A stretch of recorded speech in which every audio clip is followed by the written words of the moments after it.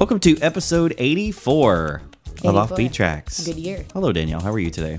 I'm great. How are you? Fantastical. Thank you very much. Mm-hmm. Today, we are talking about a lady who got famous thanks to a Coke commercial. Yes. Yes. Lots of people were getting famous and doing Coke in the 80s. This lady got famous drinking Coke in a commercial, maybe. I think, never mind. So I won't make that joke. We're talking about Robin Beck today. Robin is from Brooklyn, New York, born 1954. She apparently left her home when she was young and ran off to Daytona Beach to try to make it in the industry. Sounds like and ended up getting a touring gig at 17 with a group called Deep South, and she did a whole U.S. tour with them, ended up in Detroit for a while, and eventually got back to New York City, and then landed a record deal. Pretty cool. So she's about 25 years old at this time, and this led to her 1979 album, Sweet Talk. I'm going to tell you what, it's a jam. Yeah. It's my favorite of the Robin Beck. Of all the things we're talking about, her little disco foray, quite good. I could have guessed that. Yeah. I'll throw a little clip right here of Sweet Talk. You can turn the sun out from the clouds with your sweet talk. Sweet talk. You can stop the rain from falling down with your sweet talk. Ooh, sweet talk. Not at all representative of what comes later. Definitely not at all representative of what comes later for Robin Beck. And apparently, this album was I don't know if it's still sought after by collectors, because I found some copies decently cheap. I went and looked. I thought, with when we did the Andrea True show, her third record is worth hundreds of dollars because it was only released in Italy. I don't think Robin Beck's is nearly that rare, but people still there's a collector community for it apparently. Fast forward 10 years. It was 10 years before Robin Beck's next record would come out. And her big break came thanks to her song First Time being used in a Coca-Cola commercial. Yes. So let's talk about First Time. It sounds like a commercial. It does. It doesn't sound like a real song. I agree. But it was also written for the commercial, so it was written to be a commercial. Right, but it's weird because it does also work as a radio song. It does. And to say that this was a hit in Europe is a massive understatement. This was number one: Germany, the UK, Austria, Switzerland, Norway, many others. This was a huge hit.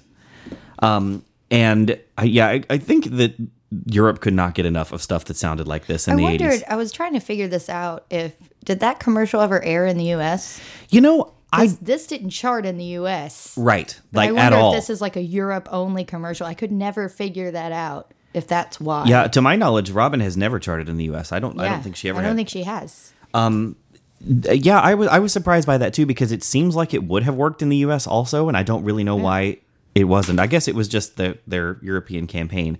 But yeah, this is a great song. I really do enjoy this song a lot. It's very cheesy power ballad. Yeah, but it's a power ballad. I have such a soft spot for power ballads, and this is the power ballad. Yep. Of that time, and still her most notable song. First time, first love. Oh, what feeling is this? Electricity flows with the very first kiss. Like a break in the clouds, in the first ray of sun. I can feel it inside. Something new has begun, and it's taking control of my body and mind. It began when I heard I love you for the very first time. An album would follow for Robin called Trouble or Nothing. So this is an unusual thing. A good title. It is a good title. It's very if you're doing the blues rock kind of thing like she was. Mm-hmm. Trouble or Nothing it's a good title. She would release the song Save Up Your Tears would follow up. This was actually written by Desmond Child, who had also just had a hit with Living on a Prayer. Yep. And he produced both versions of this song. And I say both versions because it was recorded the year before by Bonnie Tyler. Yes, she originally did it. This was also written by Diane Warren. Diane. This actually did outchart Bonnie Tyler's version too. Yep. And I think for good reason. I think I like this better than Bonnie Tyler's version. I do too. They sound pretty similar, but I don't know. I think I like Robin's voice a little bit better. Yeah, and then the song ends up in Cher's hands, where she makes a way bigger hit of it. Yes. That's Cher. But she had a hit in the U.S. Yes. with that song. Yes. And yes, Robin, and I don't think Bonnie Tyler's version charted in the U.S. I don't think so either. I don't know where I'll sleep tonight. You say that you can do without me.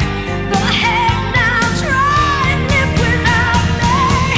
Baby, save up all your tears. You might need them someday. When the tears start to fall, I will wipe them away.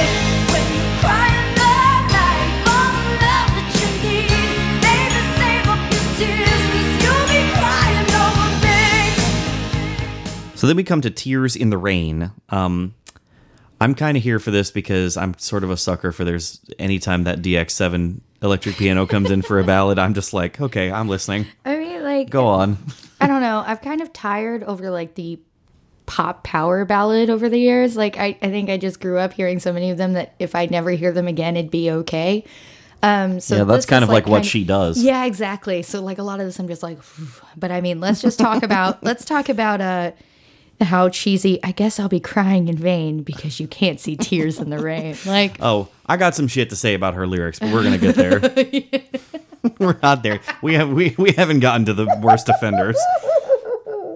Yeah, this actually, she's still having hits in Germany at this point too. This was Yeah. a number 22 hit in Germany. The Germans cannot get enough of Robin Beck. Very, very Jennifer Rush-esque. yeah, and like I was reading about how she's basically, except for the U.S. because she was a 0-hit wonder in the U.S. Right. But like in the U.K., she's considered like a big 1-hit wonder. Right. And most of Europe, same. But Germany was like, crying in vain, we love it. That's right.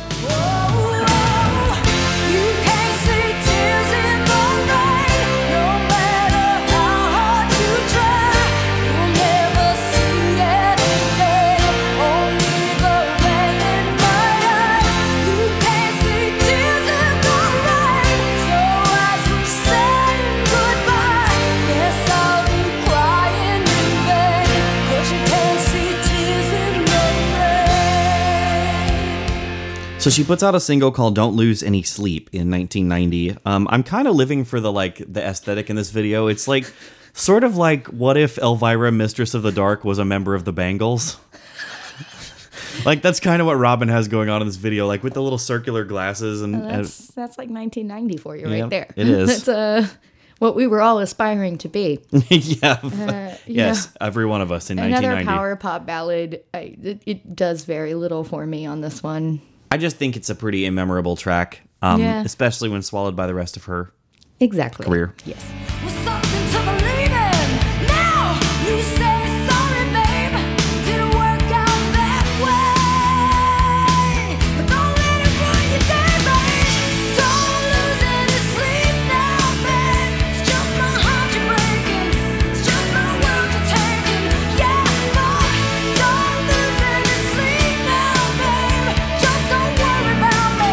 Don't you worry, baby. I'll be alright. So this is a little odd piece of Robin's career.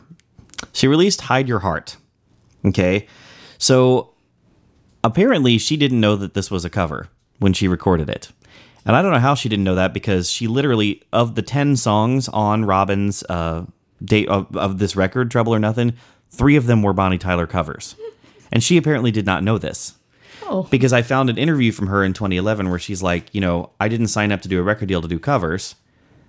She didn't want to do covers. But to say this is a cover is an understatement. So Hide Your Heart, okay, this is written again by Desmond Child, same guy who wrote Living on a Prayer.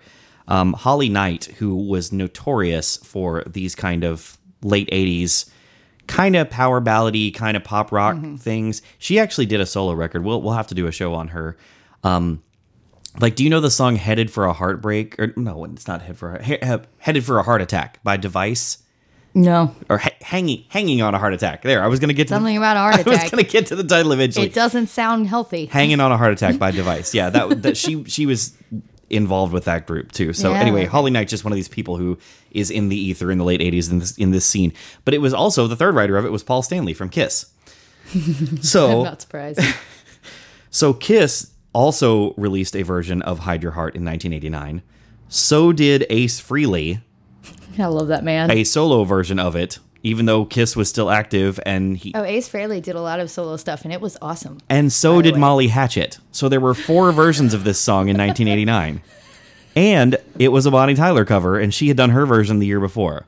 So there are 5 versions of Hide Your Heart. They all sound exactly alike. I do not get it. I was like, why do people keep covering this song? Are they like, maybe it'll be a hit this time? Hey, let's just do it exactly like the last guy did. Do you know what? Because people may not realize this, but people love a murder ballad. I love, like, do you ever love, like, the old, like, murder ballads? Sure. Of, like, super old, like, country music? Sure. I love murder ballads. The Night the Lights Went Out in Georgia, that's a murder ballad. Yes. Like, they're very cool, and then they kind of get outlived by, like, the 70s. No one cares about them anymore, but this one's a good one. It's a power pop version, but, I mean, I don't really care for the song. That's interesting. I wasn't really thinking about it in that context as a murder ballad, but all right. I'm just like listening to it like, murder, yay. She was his possession like a jewel on his crown. Johnny better run, better hide your heart, better hold on tight, better say your prayers, 'cause there's trouble tonight. When pride and love battle with desire, better hide your heart, 'cause you're playing with fire. Oh, oh, oh, oh, oh, hey, hey, hey.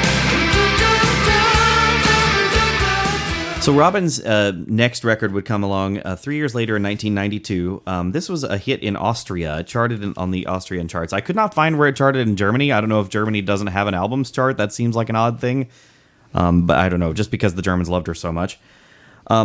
She releases the song Love Yourself, which was actually not the first single. We're going to go back and talk about that. But I actually really, I do like this song.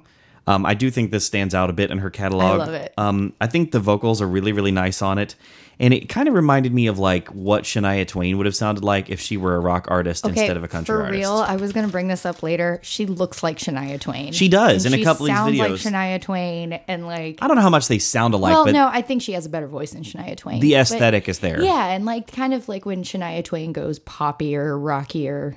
I think Mutt Lange worked with her too, with Robin Beck. Oh, on a well, song. I could see that. I remember seeing Mutt Lange on something when I was looking. Yeah, so I mean, it just kind of, she reminds me of Shania Twain. I really like this song a lot, and I didn't expect to, but I really do love it. This town is the great escape.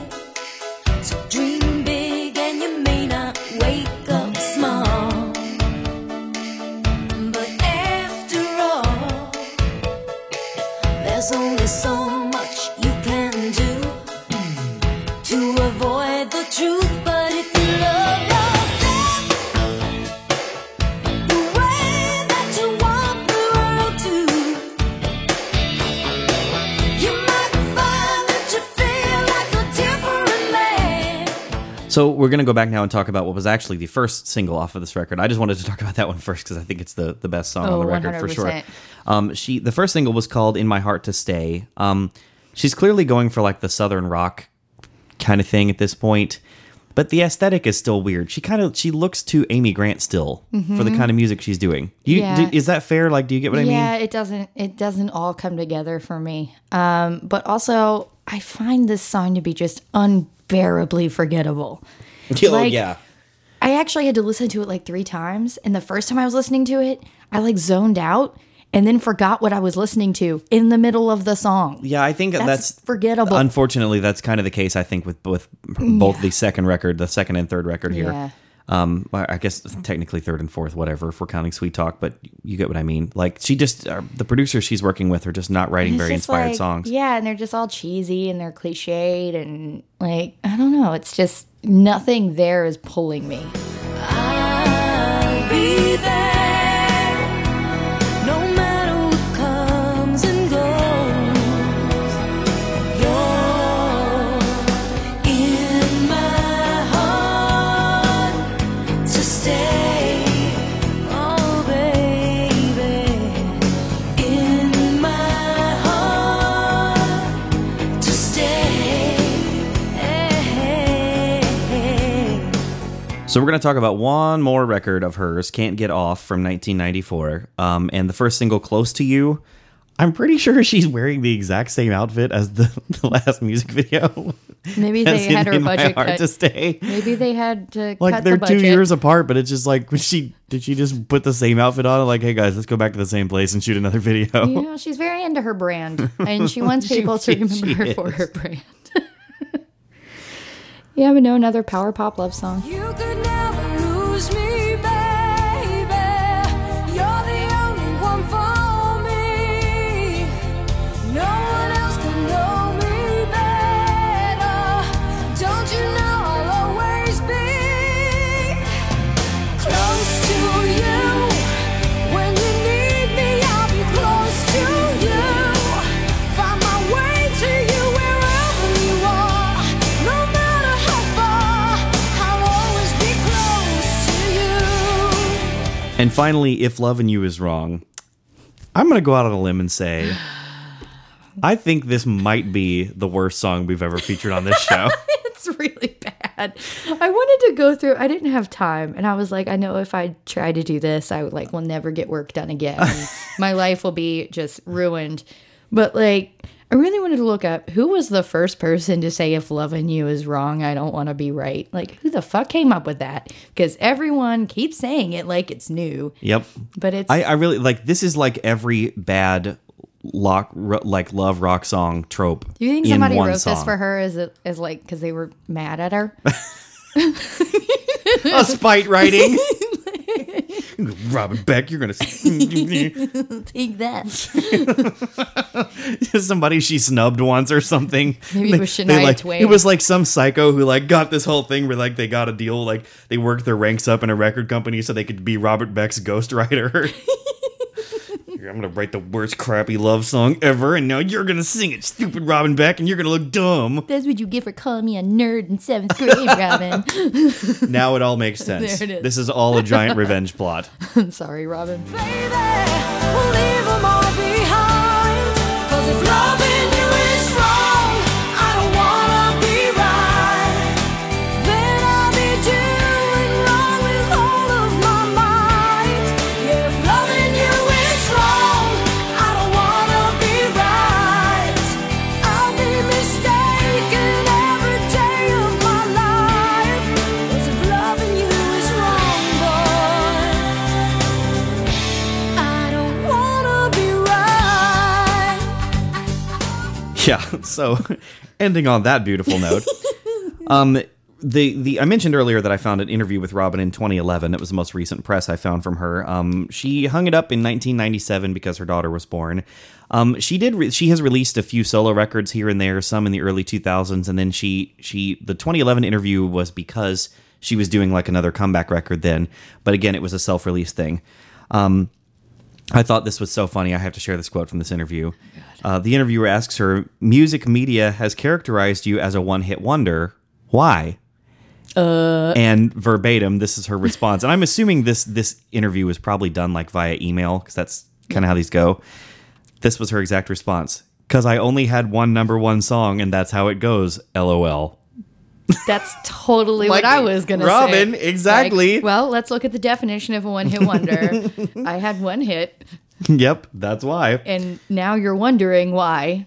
Yeah. Maybe the interviewer was German. That didn't even occur to me, because I understand why a German person would be confused.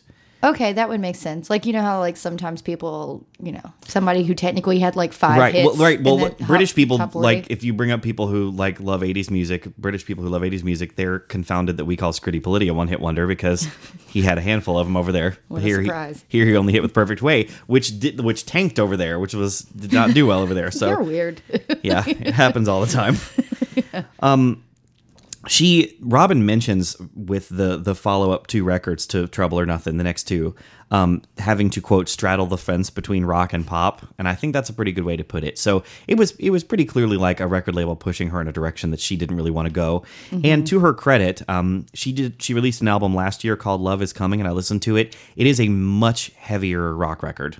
Really? Much, much, much heavier rock Her sound. husband's in some heavy rock band. Right, I so- saw. They look really bad. I didn't listen to anything, but they It look sounds awful. it sounds more like probably the kind of music she's always been wanting to do.